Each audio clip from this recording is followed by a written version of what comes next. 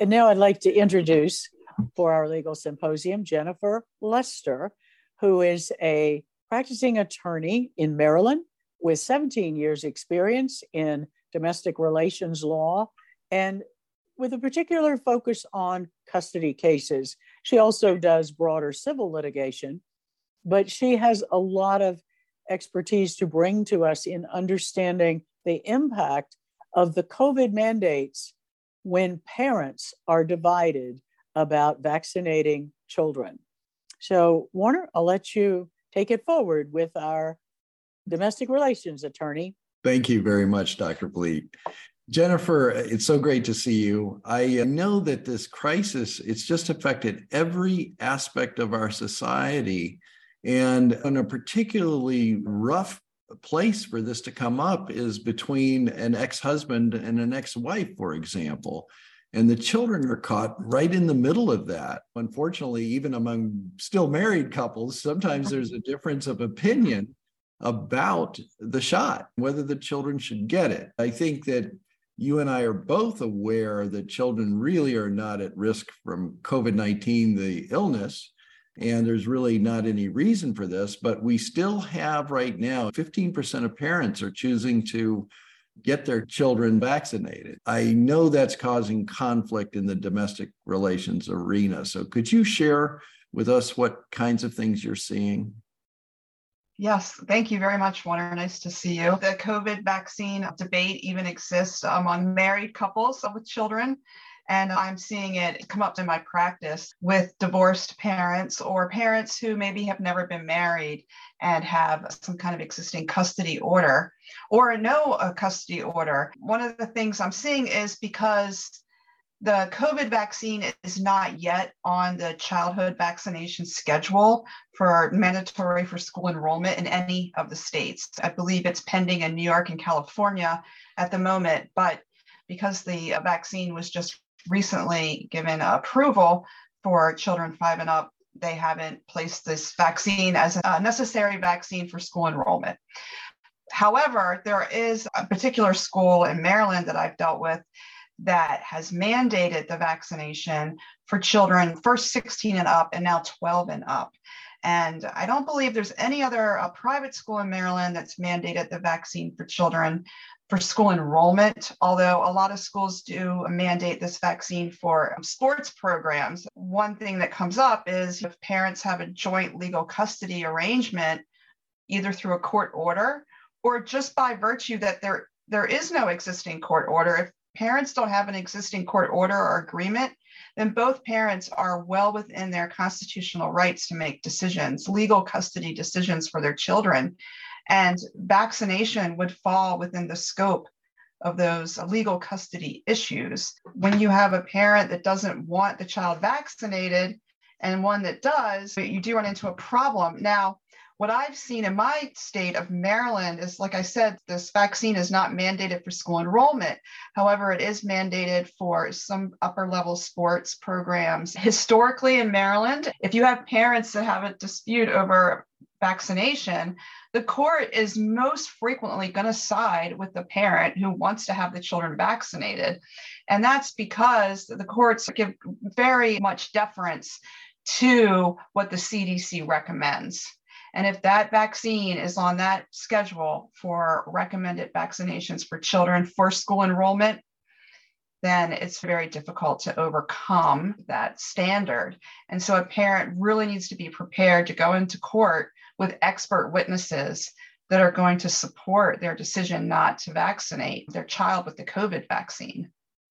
Yeah, one of the strategies that I wonder about, I know that I think 70% of the population is allergic to the, polyethylene, the PEG in the shot. So one of the possibilities would be to have your child tested. There's a likelihood of allergy. What do you think about that? And what are your strategies in terms of your experts that you're bringing to bear in your cases? Yeah, that's a really good point. There's often a medical exemption that parents can get. And one avenue would be having the child tested for allergies related to the ingredients in the vaccinations. What I've seen, unfortunately, is it's hard sometimes to find a doctor who's going to help you with a medical exemption.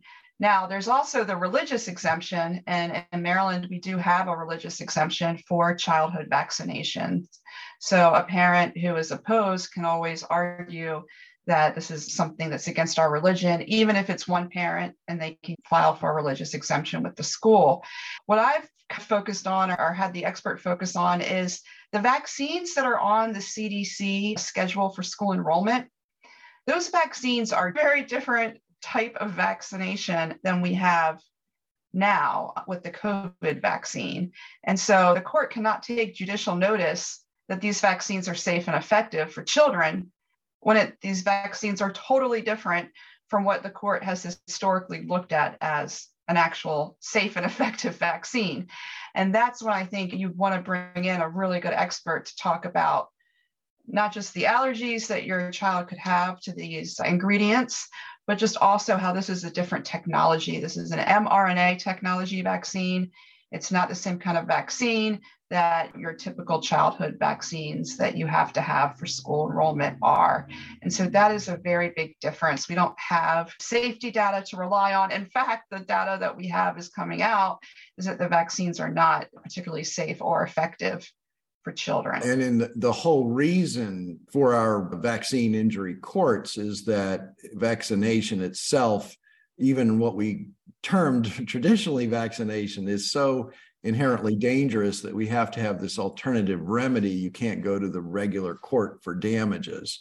And then this shot takes it to a whole other level, as we've seen in VAERS. There are so many thousands and thousands of reports now of reactions. What we have found in our other litigation, non-domestic relations litigation, is that the courts are really confused about this approval that Comirnaty had. I may not be saying that word right, but they're confused about whether or not this is an approved shot. And how have you dealt with that? Or have you had that issue come up in court? I had that issue, but for custody, it's never a black and white issue. It's very fact dependent on each particular case. And the court looks at so many factors. In Maryland, we have approximately 17 different factors a court is going to look at for determining what is in a child's best interest. And in terms of getting a court to understand the particulars of the vaccine, while I've had that argument within my own case, the court didn't really focus on that issue. In my case, they skirted around the vaccine issue. And I'll bring up a case in New Jersey that was recently decided on the vaccination issue for COVID vaccine, but mom had primary residential custody of the children. So they both presented experts. They had a 5-day merits trial, which was spread out over 4 or 5 months, and it was in Morris County, New Jersey. And in this case, the judge finally ruled that mom would have the final decision-making over this issue of the COVID vaccine only because the children resided primarily with mom. And that was the only reason. And it had nothing to do with the safety or any of the science around the vaccine. It merely came down to mom's with the kids most of the time, so we're going to let her make the decision. But in the meantime, the problem is once you get a decision, if you don't get that decision stayed, the other parent may rush out and get the shots for their kids, right? Oh, yes, absolutely. So, if I was in court on that scenario or any other lawyer, I would suggest that if you're in a situation where you get a decision that the judge has ruled that the parent that believes in the vaccine wants to get the kids vaccinated gets to decide, immediately file for an emergency hearing, file for an injunction, and try to get back in court. File your appeal right away. Let the court know that you're appealing the decision and that you want to go in there immediately to stay anything happening with the children and the decision-making over the vaccine until the final full appeals can be heard. Because the ramifications, of course, of having your child vaccinated, it can't be undone. So. Well, yes, it's irreversible, and apparently it's causing genetic changes in the people who are taking the shot. Do you know how the courts have responded when someone's come in under a temporary restraining order or other kind of injunction, emergency injunction? I have not heard of that happening yet, actually. There was a case early in the COVID, after the vaccines were rolled out, I think last spring, and a parent did not want to get vaccinated. And the other parent filed, you might have heard about this case, for a TRO to stop visitation. In any event, the judge did stop visits for a while in that case because everybody was still in the throes of the early stages of the pandemic and very concerned about safety. And that decision was undone on appeal. But I have not heard of any case where someone's filed for an injunction when one parent has been given the right to vaccinate the child with the COVID shot. I think that hasn't yet happened as far as I'm aware. In Maryland, do you have the parenting coordinators or any kind of mediation process between the parents? We do. Generally, in Maryland, whenever parties go in on domestic relations issues, they are typically ordered to mediation, except if there's been cases of domestic violence in the past. But typically, all families go through mediation, and I am not aware of a successful mediation on this issue. Although I think parents can certainly reach agreements on this difficult decision. They reach agreements on all kinds of decisions. I think the strongest argument any parent would have is children are at essentially zero risk from death or serious illness from contracting COVID.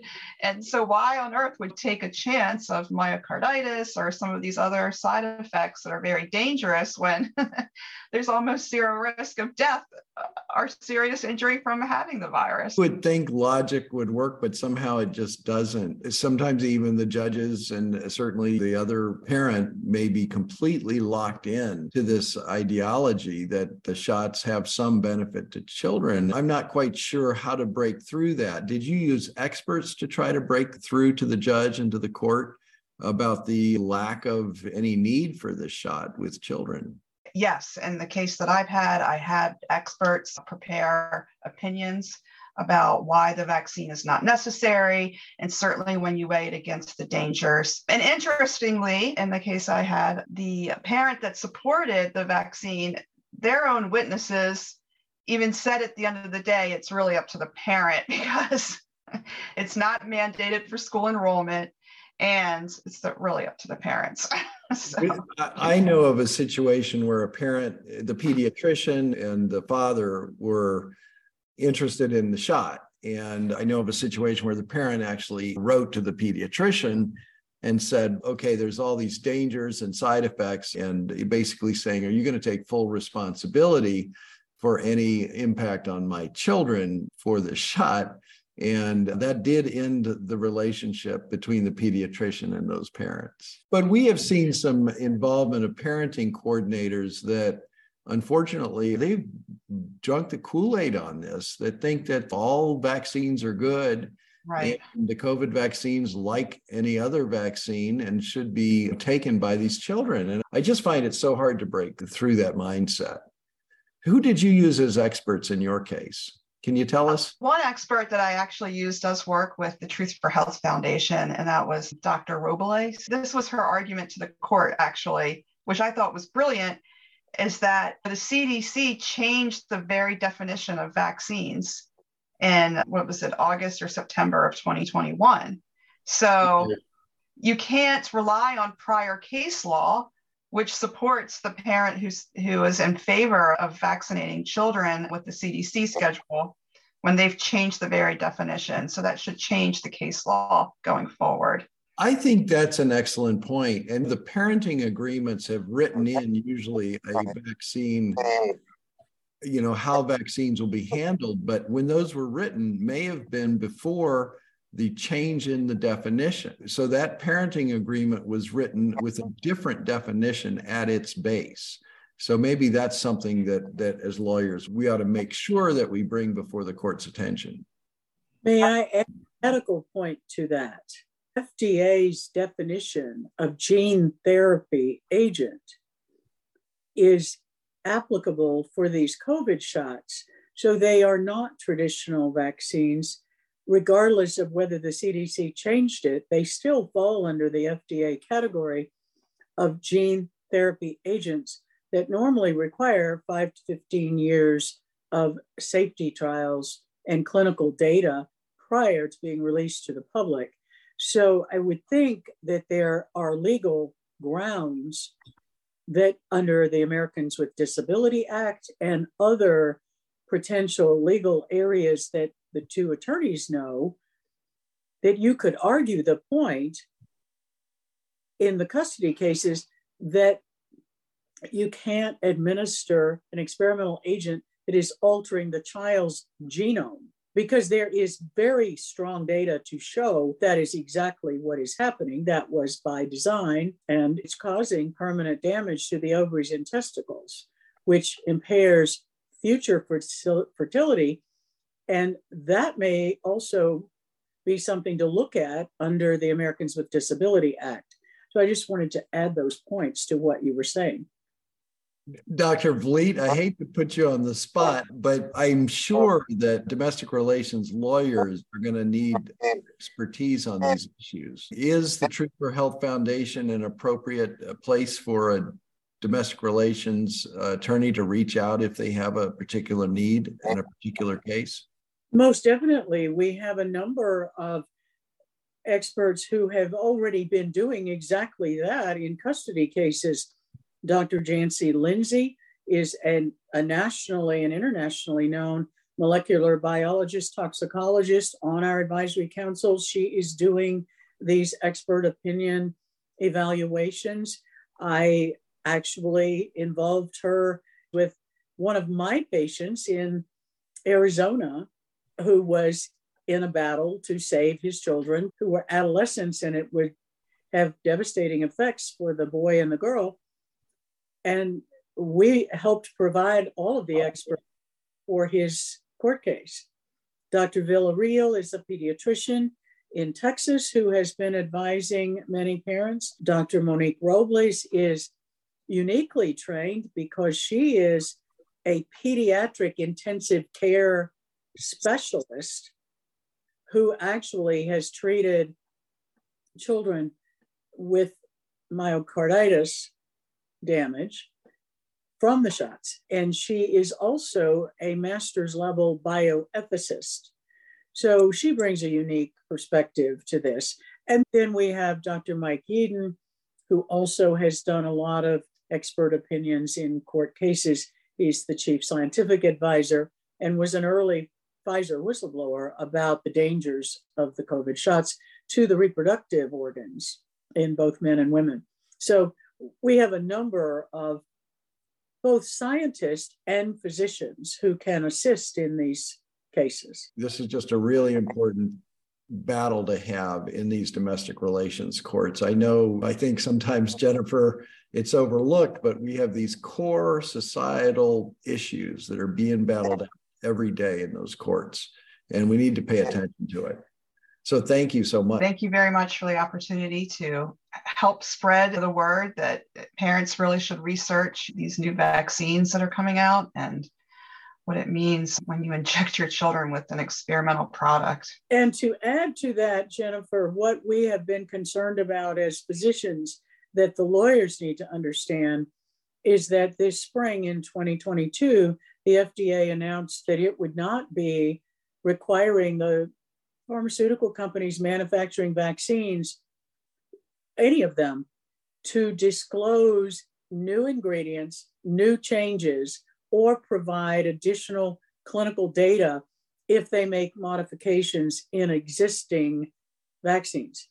Oh. So that is raising a very serious concern if the FDA has suddenly decided unilaterally to ignore its role in safety oversight and marketing the patient information fact sheets that goes in the shots. If they are not going to be requiring the manufacturers to disclose new ingredients, we don't have a good way to know what they're putting in them. Yeah, that's astonishing, really. And also, I think it's important for parents to understand that the COVID vaccine is not on the schedule for mandated vaccines for school enrollment in any state right now. I think it's pending, right, in California and New York. So it's very important for parents to try to be very proactive in the legislative process and try to prevent those vaccines from making their way onto the schedule in their respective states. That will help very much with litigating these cases if those vaccines are not mandated for school enrollment. Yeah, one of the things that I've seen as well is there's so many other vaccines out there, and there's battles over vaccines like HPV, which aren't necessarily on the schedule. One parent will want their kids to get the HPV vaccine. And I think this whole crisis, if there's a good, a silver lining to it, is parents are much more aware of the general dangers of vaccination and what it's doing to us. Even traditional vaccination has lots of issues, and I think parents are waking up to that as we go. So there's a real change. And I think, Jennifer, you're exactly right. We've got to pay attention to that schedule that our state legislatures vote on. In Ohio, it's very specific as to what is mandated and what is not. Ohio does have exemptions for conscience and religion that are very broad. So we're one of the good states in that sense, but we're going to have to fight for that too. There has not been a recent case on the right to conscience or religious objection. The last major case on that was in the 1960s in Ohio. So that's going to come to fore here, I think, very quickly, given the way that our institutions are behaving. I agree. I agree with you. Thank you both. This has been a very informative session. Thank you. Thank you. Thank you, Dr. Bleet.